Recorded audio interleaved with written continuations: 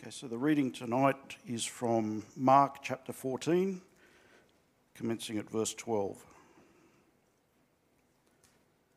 On the first day of unleavened bread, when they sacrificed the Passover lamb, his disciples asked him, "Where do you want us to go and prepare the Passover so that you may eat it?" So he sent two of his disciples and told them, "Go into the city, and a man carrying a jar of water will meet you. Follow him. Wherever he enters, tell the owner of the house, 'The teacher says, where is my guest room where I may eat and the Passover with my disciples?' He will show you a large room upstairs, furnished and ready. Make the preparations for us there." So the disciples went out, entered the city, and found it just as he had told them, and they prepared the Passover. When evening came, he arrived with the 12.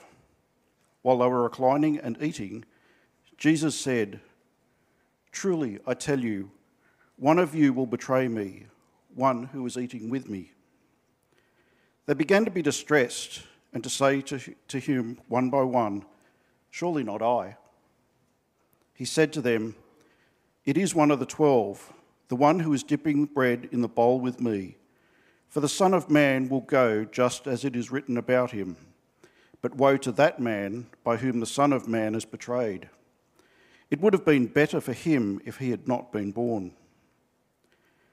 As they were eating, he took bread, blessed and broke it, gave it to them and said, "Take this. This is my body." Then he took a cup, and after giving thanks, he gave it to them, and they all drank from it. He said to them, "This is my blood of the covenant, which is poured out for many. Truly, I tell you, I will no longer drink of the fruit of the vine until that day when I drink it anew in the kingdom of God." After singing a hymn, they went out to the Mount of Olives.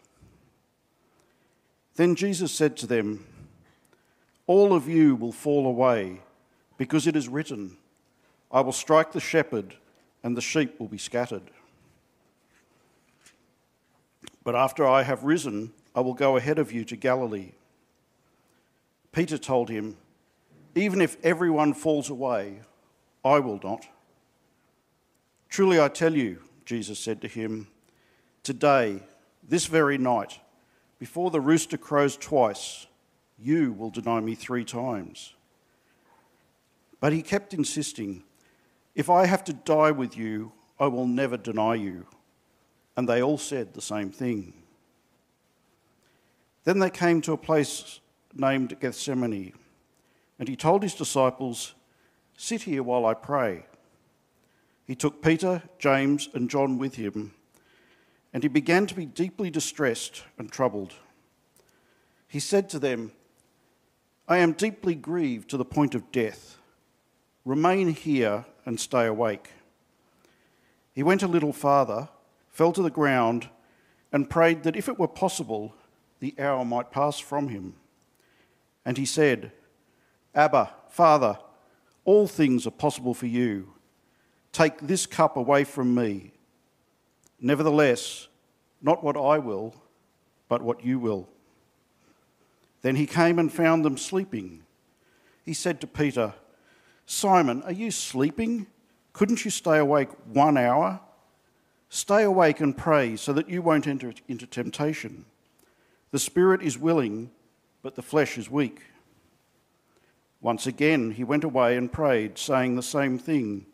And again he came and found them sleeping, because they could not keep their eyes open. They did not know what to say to him. Then he came a third time and said to them, "Are you still sleeping and resting? Enough, the time has come. See, the Son of Man is betrayed into the hands of sinners. Get up, let's go. See, my betrayer is near." While he was still speaking, Judas, one of the 12, suddenly arrived. With him was a mob with swords and clubs from the chief priests, the scribes, and the elders. His betrayer had given them a signal. "The one I kiss," he said. "He's the one. "Arrest him and take him away under guard." So when he came, immediately he went up to Jesus and said, "Rabbi," and kissed him. They took hold of him and arrested him. One of those who stood by drew his sword, struck the high priest's servant, and cut off his ear. Jesus said to them, "Have you come out with swords and clubs as if I was a criminal, to capture me? Every day I was among you teaching in the temple, and you didn't arrest me. But the scripture must be fulfilled." Then they all deserted him and ran away.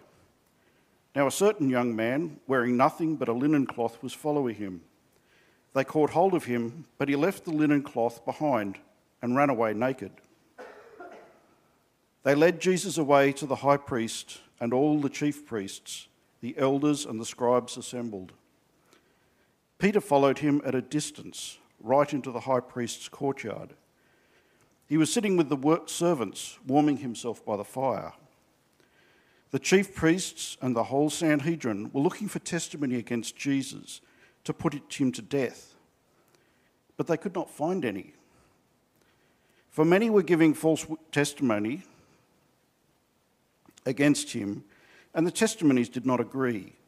Some stood up and gave false testimony against him, stating, "We heard him say, 'I will destroy this temple made with human hands, and in 3 days I will build another, not made by hands.' Yet their testimony did not even agree upon this."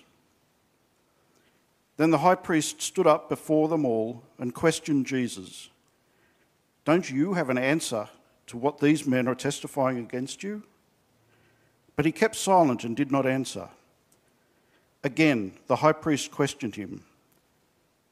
"Are you the Messiah, the Son of the Blessed One?" "I am," said Jesus. "And you will see the Son of Man seated at the right hand of power and coming with the clouds of heaven."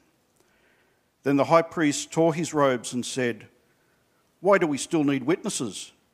You have heard this blasphemy. What is your decision?" They all condemned him as deserving death.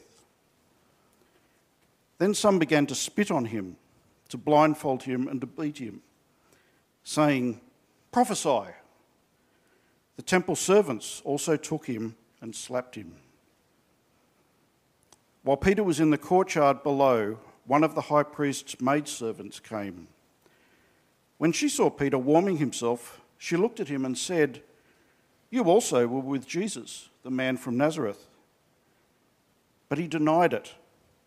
"I don't know or understand what you're talking about." Then he went out the entryway, and a rooster crowed. When the maidservant saw him again, she began to tell those standing nearby, "This man is one of them." But again he denied it. After a little while, those standing there said to Peter again, "You certainly are one of them, since you're also a Galilean." Then he started to curse and swear, "I don't know this man you're talking about." Immediately a rooster crowed a second time, and Peter remembered when Jesus had spoken the word to him, "Before the rooster has crowed twice, you will deny me 3 times." And he broke down and wept.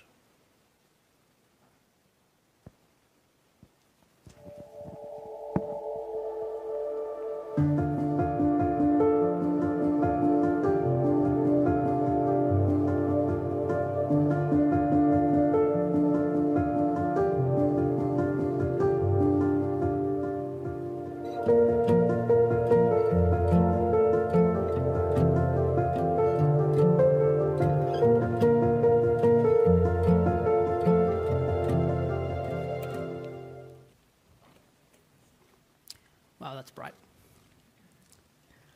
Dear friends, it's a joy and a privilege to be able to speak to you from God's Word this evening. Whether it's your first time to church or your 100th time, whether you're here in person or joining us via the live stream, I extend a warm welcome to each and every one of you. Over the past few months, we've been journeying through Mark's account of Jesus' life and asking a key question that Mark invites us to consider. Who is Jesus? Mark's purpose in writing this gospel, this account of Jesus' life, is to answer this question.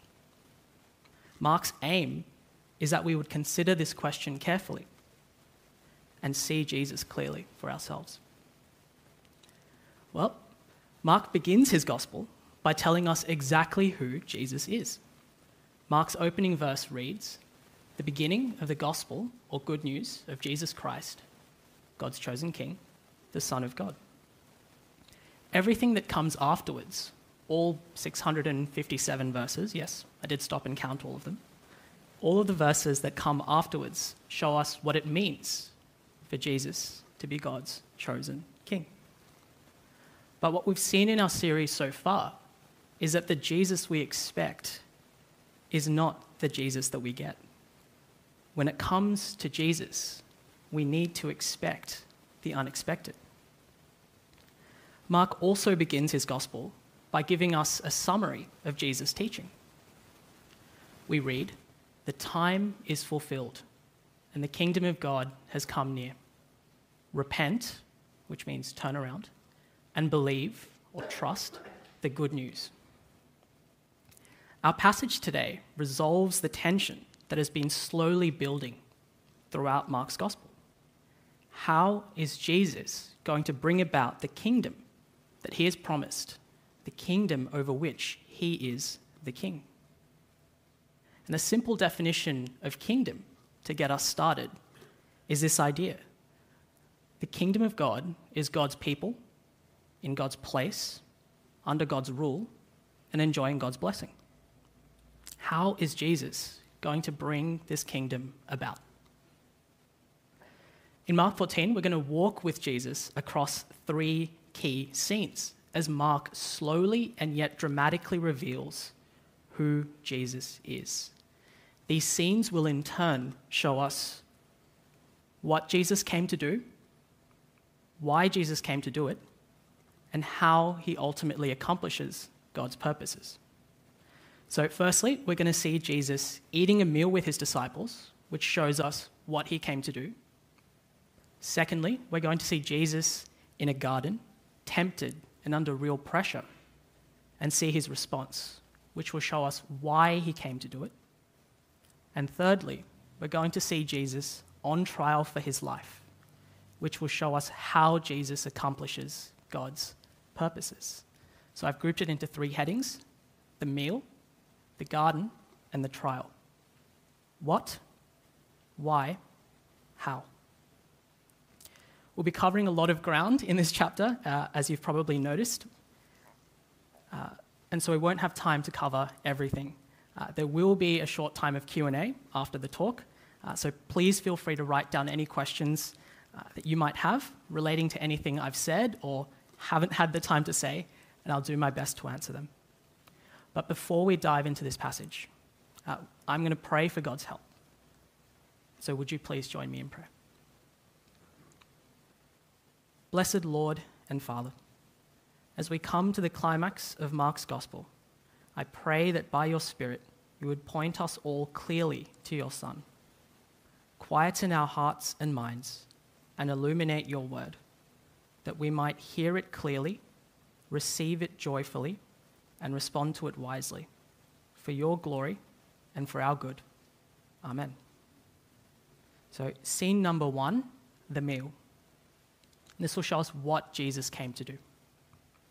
As our passage begins, we see Jesus in Jerusalem preparing to celebrate the Passover.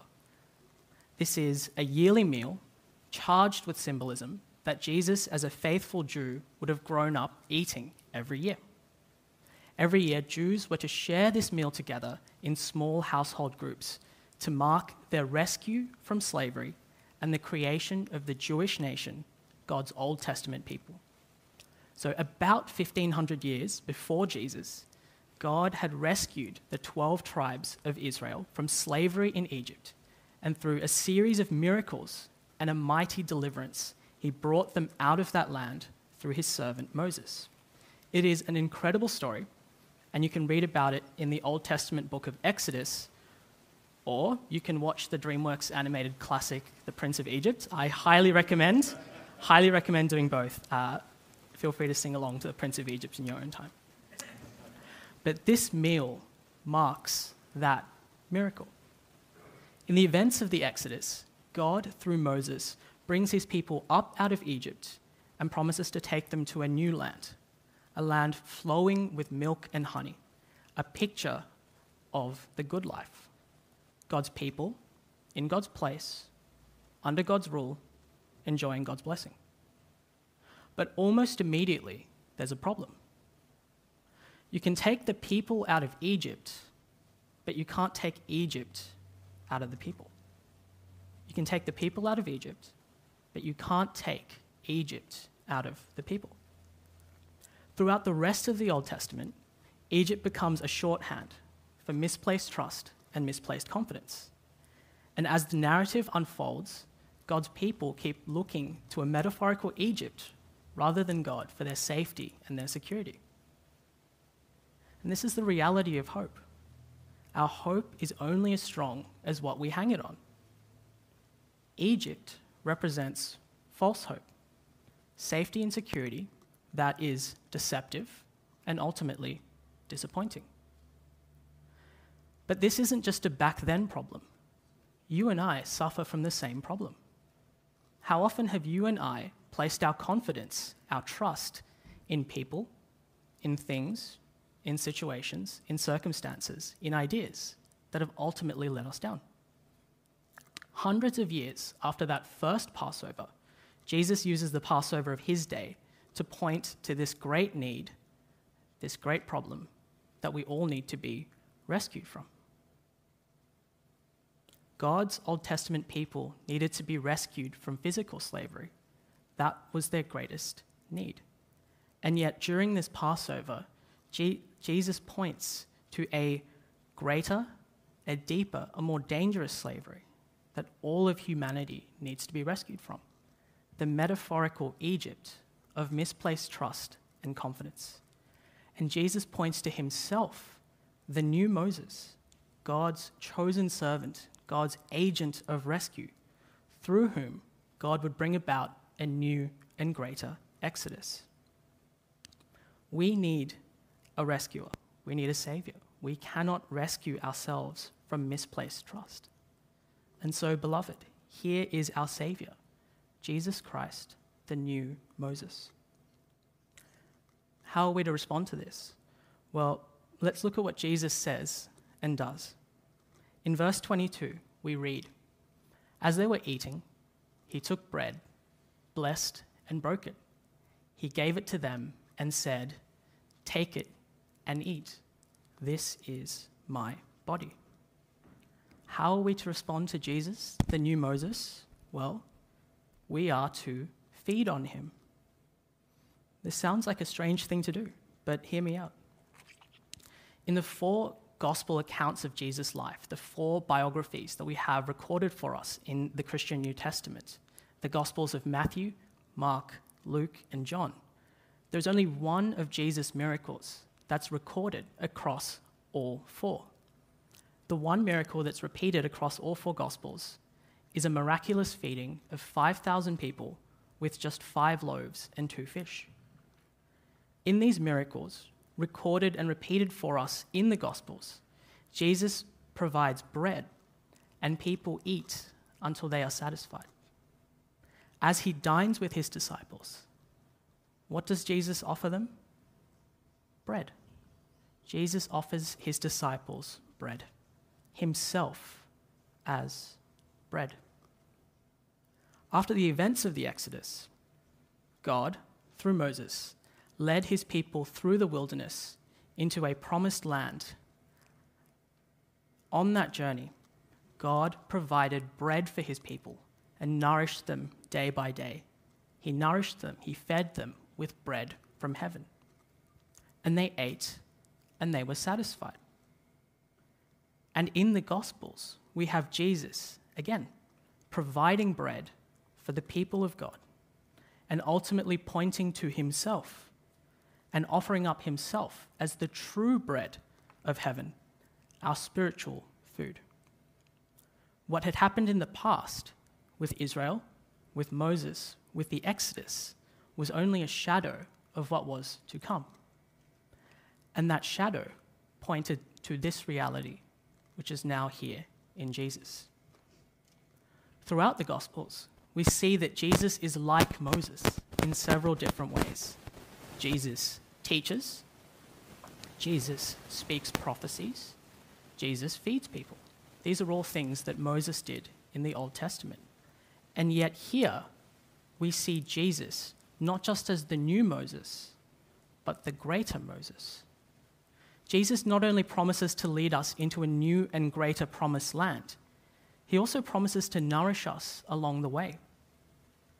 The Exodus narrative is actually a picture of the Christian life.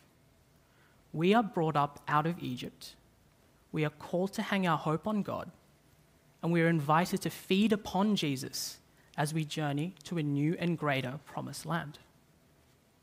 So, who is Jesus? He is the new and greater Moses. What did he come to do? Well, he came to rescue us, to save us from misplaced trust and misplaced confidence, to call us to place our trust and our confidence in him. Beloved, Jesus is the new and greater Moses, who leads a new and greater Exodus. He offers himself to us as our bread from heaven and calls on us to feed on him in our hearts by faith, trusting him. And he promises to sustain and satisfy us as we journey with him to a new and greater promised land. Feed on him as you follow him. Feed on him as you follow him. In our second scene, we enter the garden. This shows us why Jesus had to do what he came to do. As our passage continues, we see Jesus journeying with his disciples into a garden called Gethsemane, located just across from the ancient city of Jerusalem. This is a picture of it behind me. It's still around. You can go and visit it. Gethsemane was an olive grove located on a hill, the very appropriately named Mount of Olives, a place where olives were grown and pressed in order to make olive oil. In the ancient world, olive oil was used as a medicine to treat wounds. And so here, in an olive garden, you have Jesus himself feeling pressed as he prepares to become the medicine to heal a far deeper wound. Picking up from verses 33 and 34, Jesus began to be deeply distressed and horrified. Then he said, "My soul is swallowed up in sorrow to the point of death." What is going on here? To grasp the gravity of this statement, we need to slow down and look at two clues that the passage gives us. The first clue to what is going on here is to look at the setting, a garden. Now, this takes us right back to the beginning of the Christian story.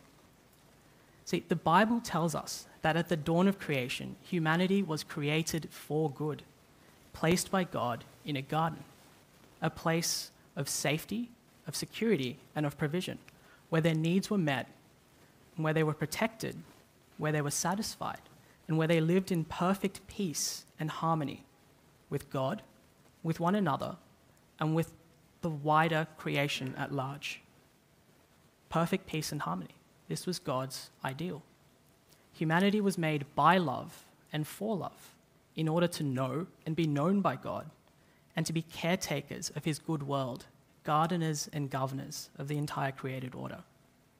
And yet, in the tragedy of tragedies, humanity became damaged by evil and were cast out from God's presence, from the safety and the security of the garden into the wilderness of the world. And so it's almost as if the rest of the Bible is an answer to one simple question. How do we get humanity back into the garden? Countless generations later, here is Jesus, and here is the answer. Jesus, who begins his earthly ministry in a wilderness, the deserts of northern Israel, a physical wilderness, and yet also a spiritual wilderness, the wilderness of a world in which evil, death, and decay reign supreme. And here is Jesus, who faces his final test, his final trial, in a garden. Here is the renewal of the garden story. Here is the answer to how we get mankind back into the garden, that we might be restored for better. The second clue as to what's going on here is to look at the object of Jesus' anguish. What is he so anxious about? A cup. Picking up the text in verse 36, Jesus says, Abba, which means dear Father, Abba, Father, all things are possible for you. Take this cup away from me, yet not what I will, but what you will. What is the cup that Jesus is talking about here? Across the Old Testament, a cup is often used as a symbol of God's judgment, his right and just opposition to all that corrupts his good world and stands against his good designs: evil, injustice, death, and decay. Now, judgment is a word that we are unsettled by, especially when it's spoken of in terms of God's judgment. But consider this: as the font of all that is good and beautiful and lovely and true and right, God would not be good, let alone God, if he did not deal with evil, injustice, death, and decay. So there is a sense in which it is entirely right for us to be unsettled by God's justice. According to the Christian story, as I mentioned before, humanity has become damaged by evil. This means that we're a mix of the divine and the diabolical, capable of great good on one hand and great evil on the other. Evil and injustice, according to the Bible, are not just abstract concepts out there. According to Jesus, evil, injustice, sin, death, decay, they flow from in here, from the human heart. Because the fault lines of good and evil are not out there. They're in here. The heart of the human problem is the problem of the human heart. So back to the cup, a symbol of God's wrath, his entirely justified anger against all that stands against goodness, love, truth, beauty. Each and every one of us deserves to relate to God as our judge. We love the wrong things too much and the right things too little. We fail to live up to the sacred charge that is the duty of every human being, to love God and to love our neighbor as we love ourselves. And so here is a cup that each of us deserves to drink from, the cup of God's judgment. And yet, just as we are all children of the first Adam and followed the first Adam into disobedience and disordered love, here we have Jesus, the second Adam, the true and better Adam, who obeyed where Adam disobeyed, who obeyed even as we disobey. Whereas we, with the first Adam, say to God, "My will be done," here we have the true and better Adam who says to God, "Thy will be done, not what I will, but what you will." Here is the true and better Adam as the representative of all of humanity, being prepared to drink all of our cups dry. No wonder he's deeply distressed and horrified, and so he staggers. And yet, Jesus is prepared to give himself by his own hand and walk willingly into the deepest of darknesses, that of God's judgment, and all for love. Beloved, consider the cost for us to relate to God as our Father.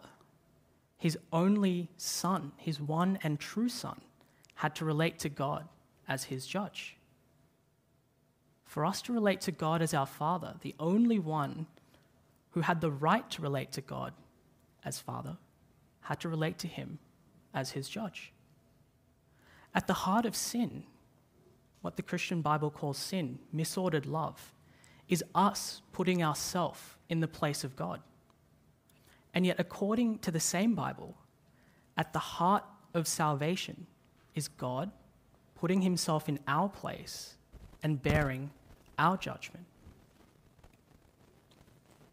And so how are we to respond to this? Well, we cannot follow Jesus in his perfection. We can only watch as he fights and he wins our unwinnable battle.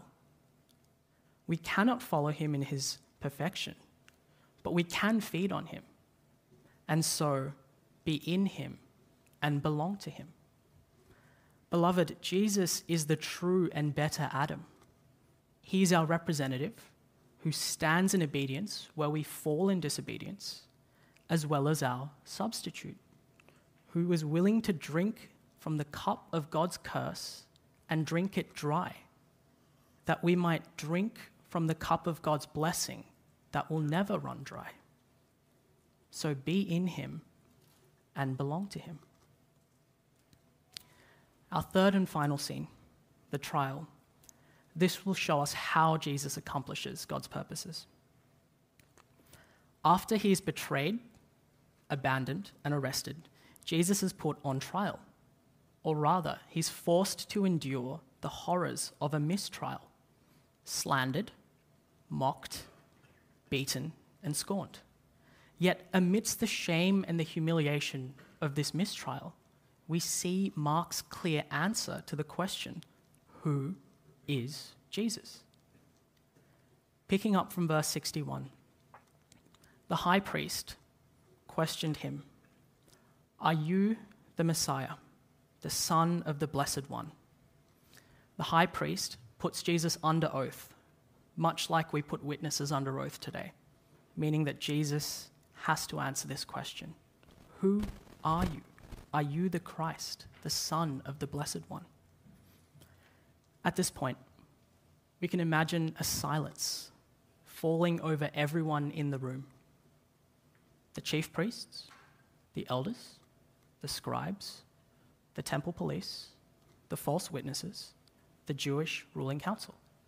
What is Jesus going to say to the question, are you the Christ, the Son of the Blessed One? Jesus says two words which change the course of human history. He says, ego eimi, I am. Now, to understand the gravity of what Jesus has just said and the response that follows, which is nothing short of all hell breaking loose, we need to backtrack a little bit. Jesus has just been asked whether he's the Messiah or Christ, God's chosen king, and whether he's the Son of God. Jesus doesn't simply say yes. He says, I am. In the Old Testament, God introduces himself to his people by a particular name. I am who I am, or I am for short. Out of reverence for God, no Jew, no faithful Jew ever used God's name in conversation. So not only is Jesus using the personal name of God, which no Jewish person ever did, he's applying the name of God to himself. Yet Jesus goes even further. In verse 62, we read, "And all of you will see the Son of Man seated at the right hand of the power, that is God, and coming with the clouds of heaven." Again, this needs more unpacking for us to actually grasp the magnitude of what's going on here. Jesus is bringing together several Old Testament promises and prophecies and applying them to himself. The Son of Man is Jesus' favorite self-referential title. On one level, it means human being. Yet that's not how Jesus uses it here, or has been using it all the way through Mark's gospel. Jesus is identifying himself with the Son of Man, promised in the Old Testament book of Daniel. One like a Son of Man who approaches God and is given authority to rule and glory and an everlasting kingdom. Here we have a human being approaching God and being given all that is rightfully God's: authority to rule, glory, the service of all mankind, and a kingdom that will never perish. Jesus is claiming to be that being. But Jesus goes even further. Seated at the right hand of the power and coming with the clouds. In this context, the power is God. In the ancient world, to sit at the right hand of a king was to be given the ultimate position of honor and status. To sit at the right hand of God, well, that's the most important position ever, period, bar none. A position of ultimate authority, honor, power, and status. In the Psalms, the great songbook of the Old Testament, ancient Israel's greatest king, King David, speaks of one of his descendants who would be greater than he and sit at the right hand of God. Now, in the ancient world, an ancestor is always greater than a descendant. David was a Christ. He was a chosen king. Here we have the Christ, Jesus, the chosen king, descended from David and claiming to be great David's greater son, who sits at God's right hand, God's chosen king, and yet more, God's chosen king who will come to judge the living and the dead. So let's put all of this together. Jesus is here claiming to be God's chosen king and God himself, the Son of Man, who will rule and reign unchallenged forever, equal with God and yet distinct from God, the judge of all mankind. He is in effect saying to those who are standing in judgment of him at that moment that he will one day stand in judgment over them as their God. No wonder the high priest tears his robes in horror and distress and cries out, "Blasphemy!"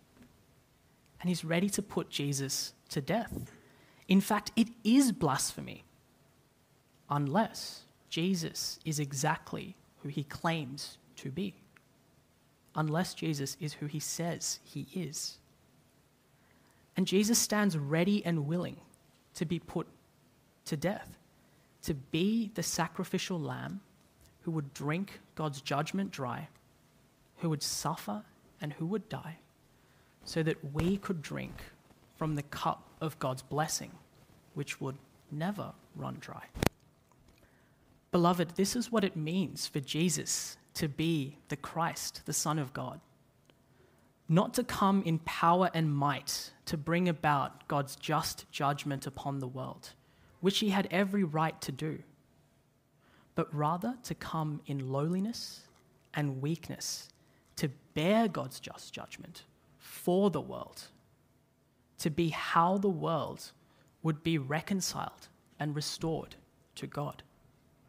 Here we have great David's greater son, who came not to be served, but to serve, and to lay down his life as a ransom for many. Well, how are we to respond? Well, as we feed on him, we are to crown him, to let him reign upon the throne of our hearts, our minds, and our lives, and to live with him as our rightful king.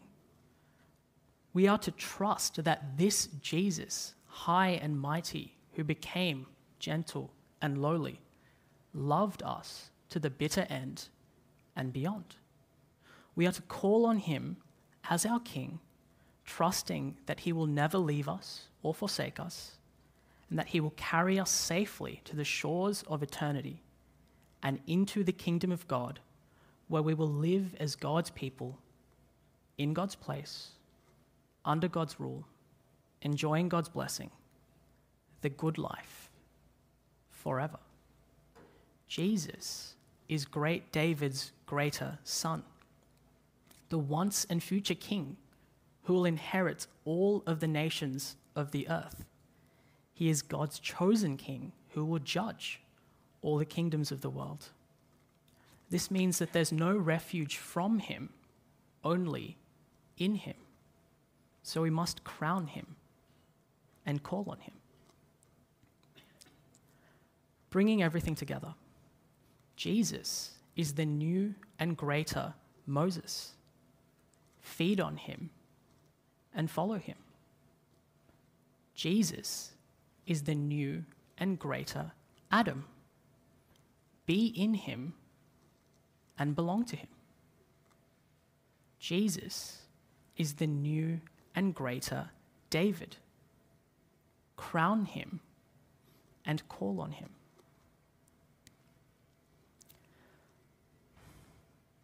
A prayer is going to come up on the screen shortly. This prayer is a poem, part of a poem that was written anonymously in the 12th century. And I thought it could be a great prayer on which to end. It is certainly my prayer, and I hope that you'll make it yours as well. So please pray with me as I close. What language shall I borrow to thank you, dearest friend, for this thy dying sorrow, your mercy without end? Lord, make me yours forever, a loyal servant true, and let me never, never outlive my love for you. And as we do so, may the grace of our Lord Jesus Christ, the love of God, and the fellowship of God's Holy Spirit be with us all. Amen.